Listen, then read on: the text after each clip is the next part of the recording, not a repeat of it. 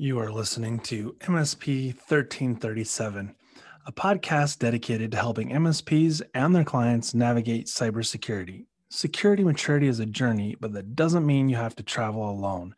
I'm your host, Chris Johnson, and I want to personally thank you for joining us today. Before we jump into the show, I would like to take a moment to thank our sponsor, MSP Ignite. MSP Ignite offers a peer group experience that is unique to managed service providers in the technology industry. If you are serious about implementing a model for success through sharing and collaboration of best practices, this is the best way to do it. Head on over to msp-ignite.com today to find out more. Now on with the show.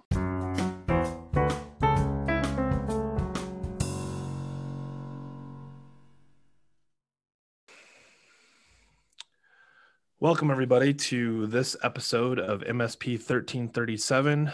Today, we are talking a little bit about co-managed IT and a lot about educating the unwilling. I've got Eric Hansen of Inland Productivity with us today, and I've got Bob Kopage with co-managed IT. Thanks, guys.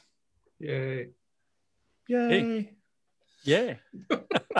As we started last episode, or maybe it was 2 episodes ago, we got into this whole conversation about it is my pleasure. And I had to do a clarification, like this is a reference to a movie. This is not some sort of like inside conversations. So anyways, I appreciate how we started this one. It feels very superficial and platonic and very comfortable. So I'm good. So as we jump into this, we've had conversations over the last, 10 episodes where our conversation has revolved around helping MSPs be successful. And one of the things that's becoming I think a big opportunity for MSPs as a whole is what does co-managed IT look like? And specifically, what does it look like when you're dealing with an internal IT department and you have an opportunity to bring them a product or service that they otherwise are not able to do on their own? So Eric, our background is that you and I were once upon a time that relationship where I was the client as the internal IT, if you will. And then you guys were the outsourced MSP who did basically 90% of what I was supposed to do because I was not an IT guy at the time. And I primarily was there for the web application side. So if you think about how much internal IT was being done, it was about 10% to the 90% that you guys handled. So talk to me, this has been now 15 years. Talk to me about your experience with co-managed IT and how we sort of segue into where I think Bob and I and the three of us will talk about what it means to get into educating the unwilling.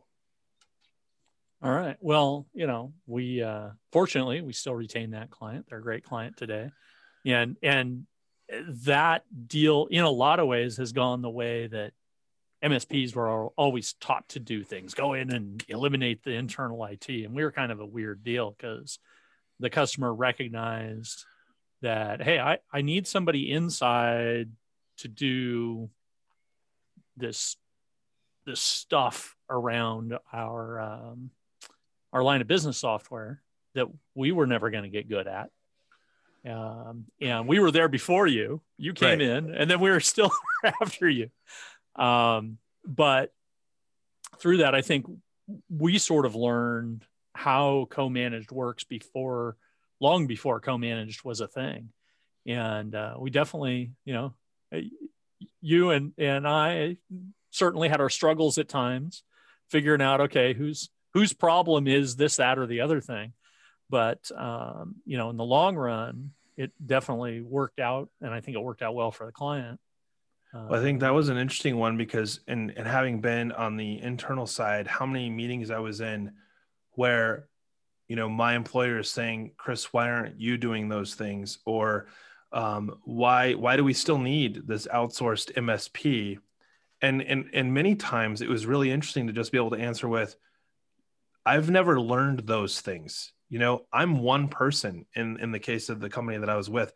So for me to say, I'm going to be an expert on your network or an expert on your firewalls, I might be able to do a couple of those things, but that's 2 items on a list that, we don't have time on this episode to walk through. Right. So, and then the conversations, Eric, that you and I would have sitting down with management or the owners, and, they're looking at a quote for, $50,000. And they're like, Chris, well, what do you think about this? I'm like, well, what's the alternative option that that I do it, so it saved you $4,000 and you don't know if it got done right.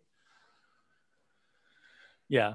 Yeah. So, and we've now expanded to be doing more of those, and we have a relatively large sort of adjacent industry to that one, that they have a couple internal people, and they call us when it hits the fan, and hopefully we try to keep that stuff under control. But there's stuff they don't want to hear, and won't say yes to. That's like, do you realize what a risk you have to this business? And this is a organization that had a major crypto event. I mean, the entire network was taken down. It was a 4-day recovery.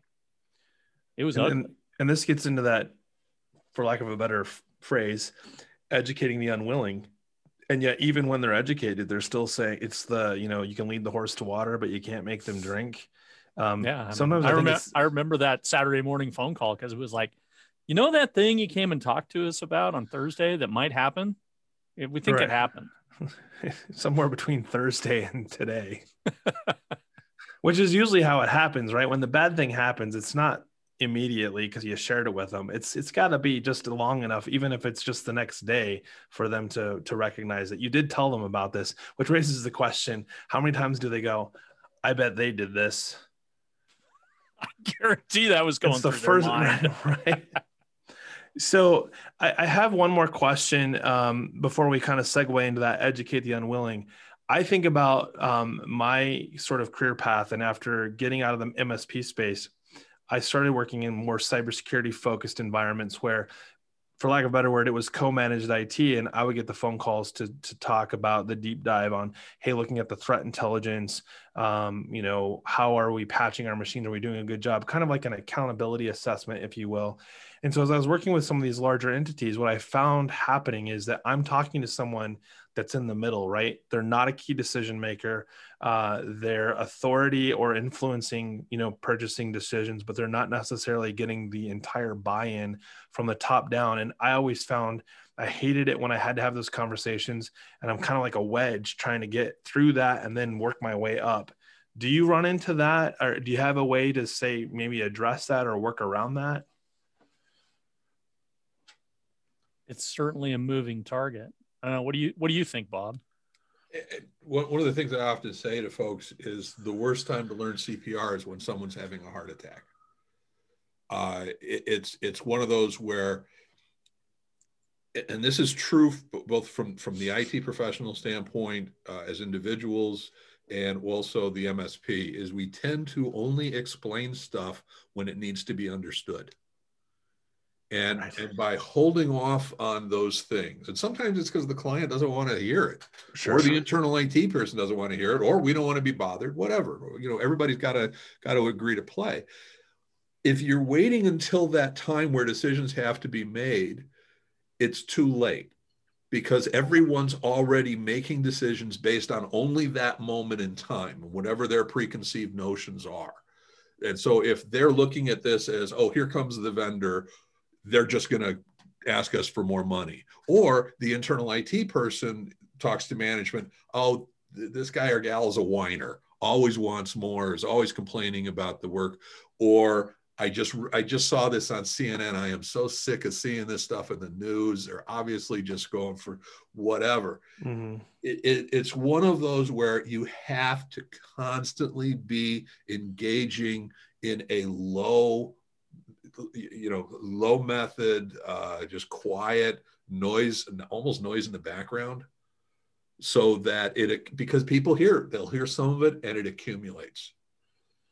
And it's one of those where if you can basically talk about risk when the risk isn't there, when the issue isn't right there in their face, but talk about it then. And then a couple of weeks later, when it happens, you can go, you remember that thing we talked about a couple of weeks, kind of like Eric, to your point. You remember how we were hoping this day would never happen? Well, it's here. Well, think about how bad that would have been if you had to explain that day happening at the same time it's happening. Right.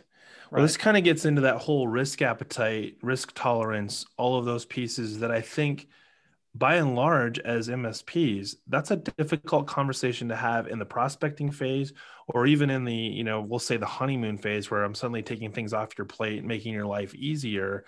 And I think sometimes that whole thing gets overlooked because then, to your point, it already happened and now we're talking about it.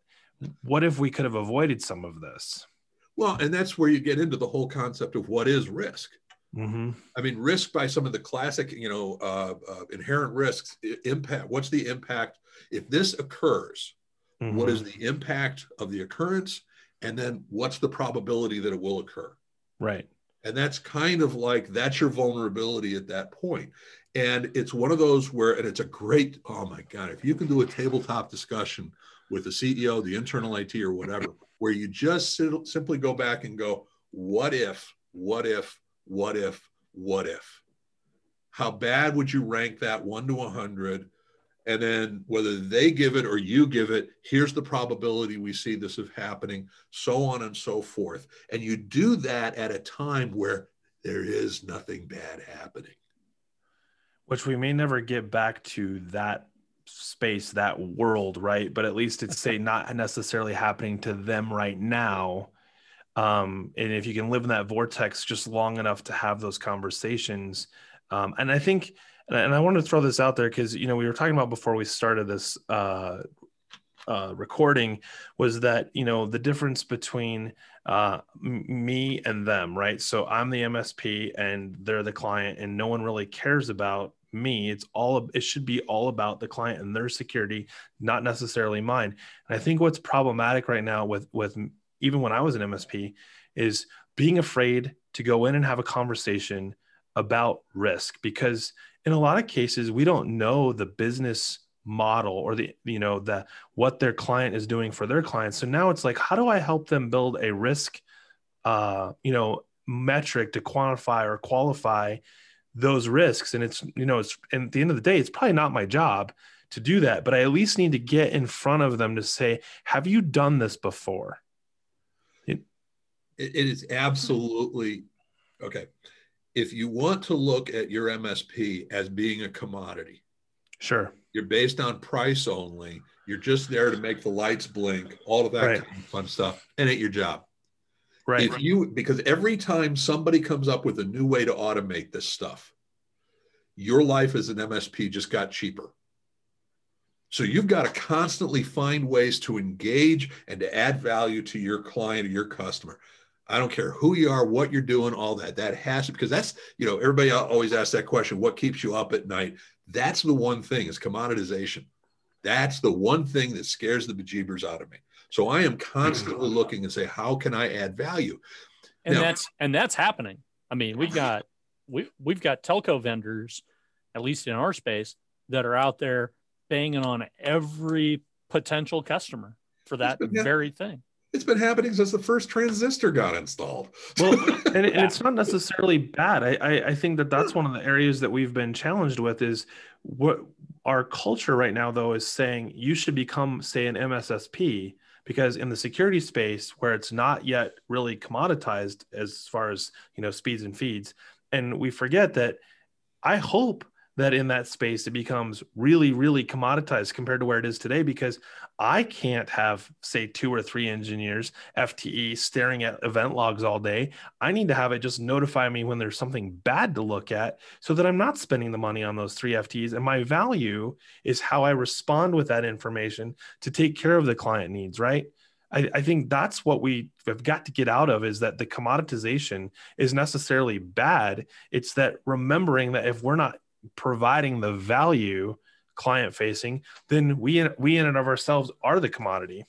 It's the commoditization is not bad as long as you're raising the value of your MSP to keep ahead of it. Yes. If you are not, then it is horrible and it is the death of your organization. So now that we're really already talking about, educating the unwilling or the uninformed who doesn't want to be informed, we talked about this before we got on the call about how by and large, it's about miscommunication, either from us to the SMB or vice versa, as far as what the expectations are out of the gate. So I think as we go into sort of the last part of this podcast is just talk to me about when you say well, I wrote it down. When you say miscommunication, what do you think is the big missing piece that, we kind of don't line up? I think the biggest piece is involvement and engagement of management. Is right now, and whenever we talk about cybersecurity, there's the word cyber. It's a computer thing. That's what I pay you for. Done. Right. Yeah, I'm out. Yeah, I'm out. Exactly. You have that all covered. Right. I shouldn't need to think about that. It's like saying managed firewall, right? We go back in the day, go back 10 years. What MSP didn't sell a managed firewall or call it a managed firewall? Well, or we sold firewalls and we didn't manage them. And we didn't. Well, exactly. We installed it and ran the other way. 100% agree with that. But I mean, how many times did we say that we're going to sell you a firewall, and then there was the miscommunication because the client is assuming that because you put it in, that you are also managing the firewall. But here's part of the challenge, and there's two different versions of this, and they're colliding with each other. Number one is, if you go back 10 years ago, the bad guys were not making a lot of money.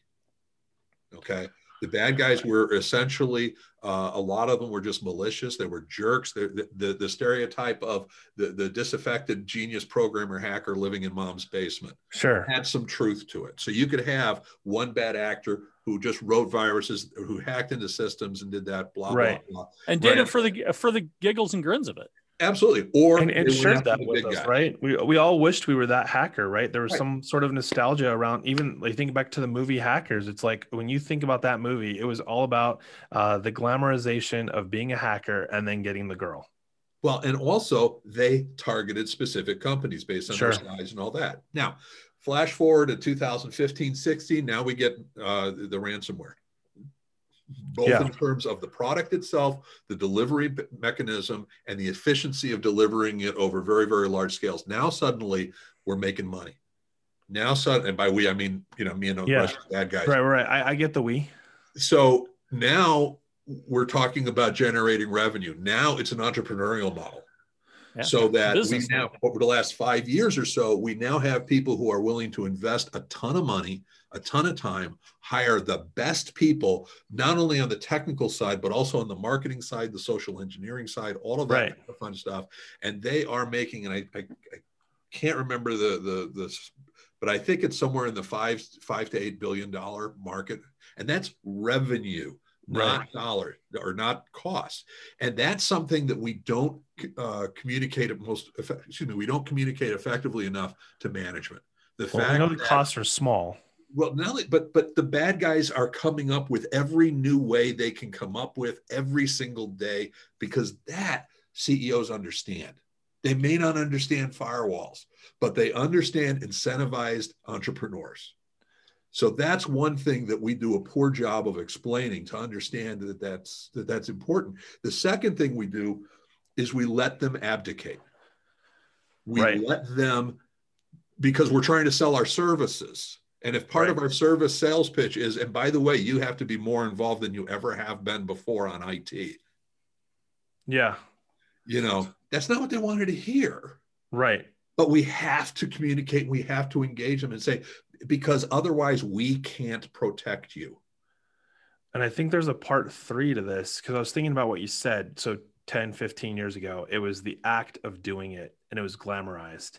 Then it was, this is a profitable, this is a business venture. I'm entrepreneurial and I'm making money, whether I'm skimming credit cards, you name it, they're all different kinds of models for it. But now you fast forward. And so even in a shorter period of time, we've flipped that even again. Now our clients are going, yeah, but you can recover from my backups, or you can get my data back. Well, data back is more of, you can get back to your data.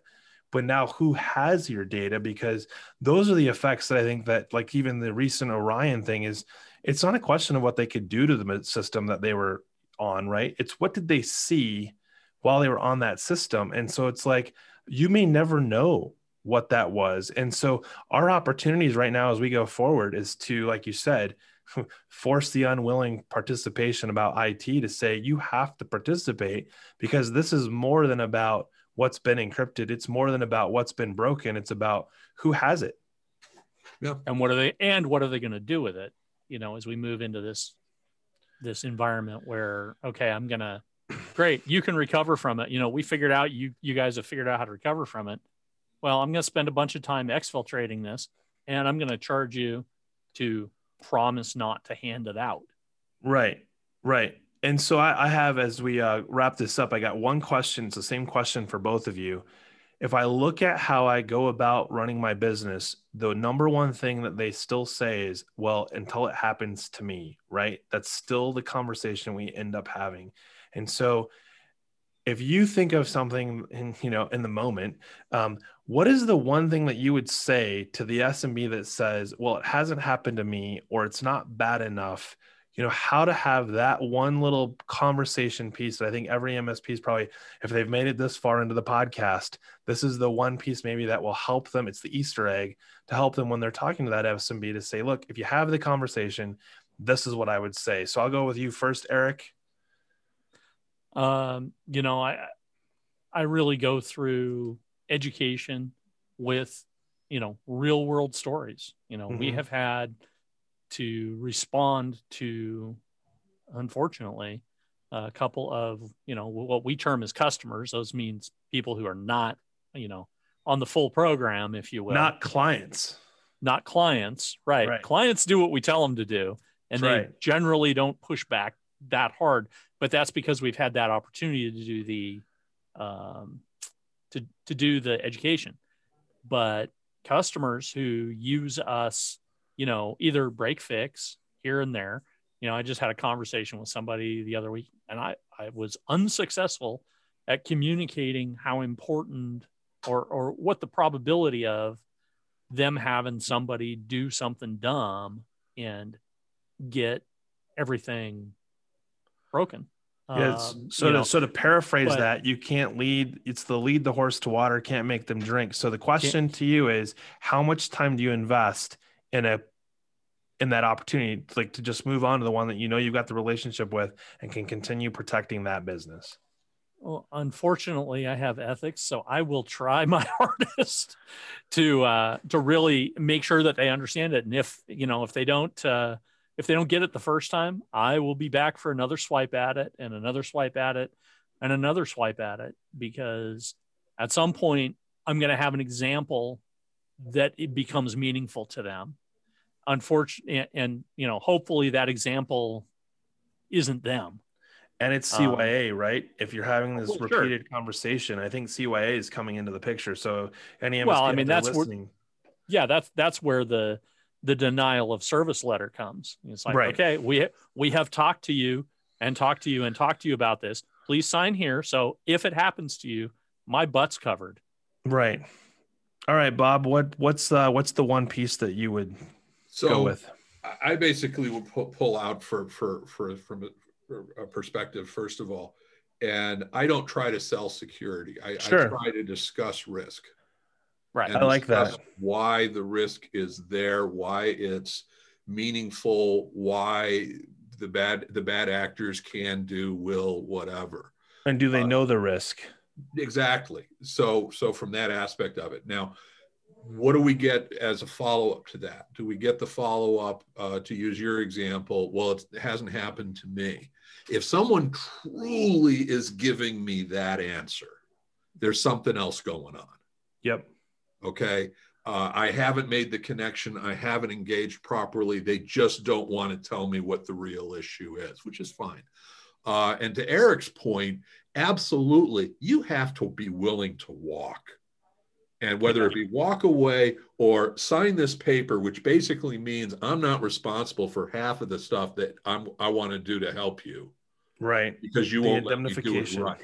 Yeah. And so it's one of those where you could almost make the point of, now, do you have other MSPs who are promising to keep you secure? Mm-hmm.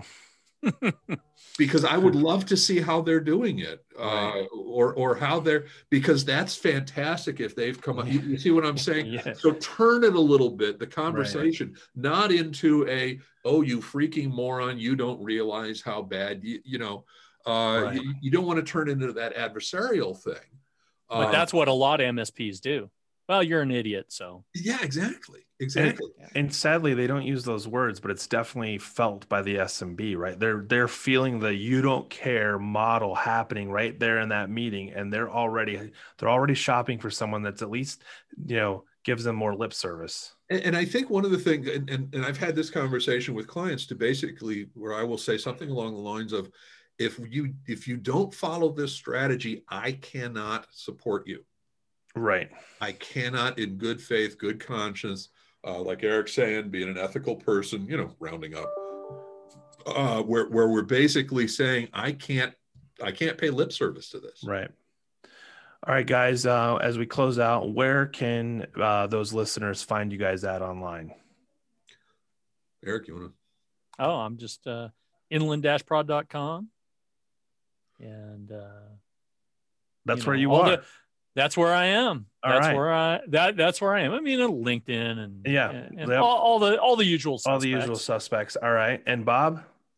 If you want to see a lot of the tools that we use for communicating with both existing and potential clients, connect with me on LinkedIn. I post a video every business day, a couple minutes long. Some are weirder than others. If you want to learn more about the co-managed IT world, then we've got a Facebook group, CoMITS, just co-managed IT services. Check that out. We got about 1,200 MSPs. And then I've got a website, CoMITS4MSPs.com, which has coaching for MSPs interested in getting into the co-managed world. Well, guys, I really appreciate it. This has been a great conversation. Off the cuff, MSP 1337. Thank you. Thanks, Chris. Bye.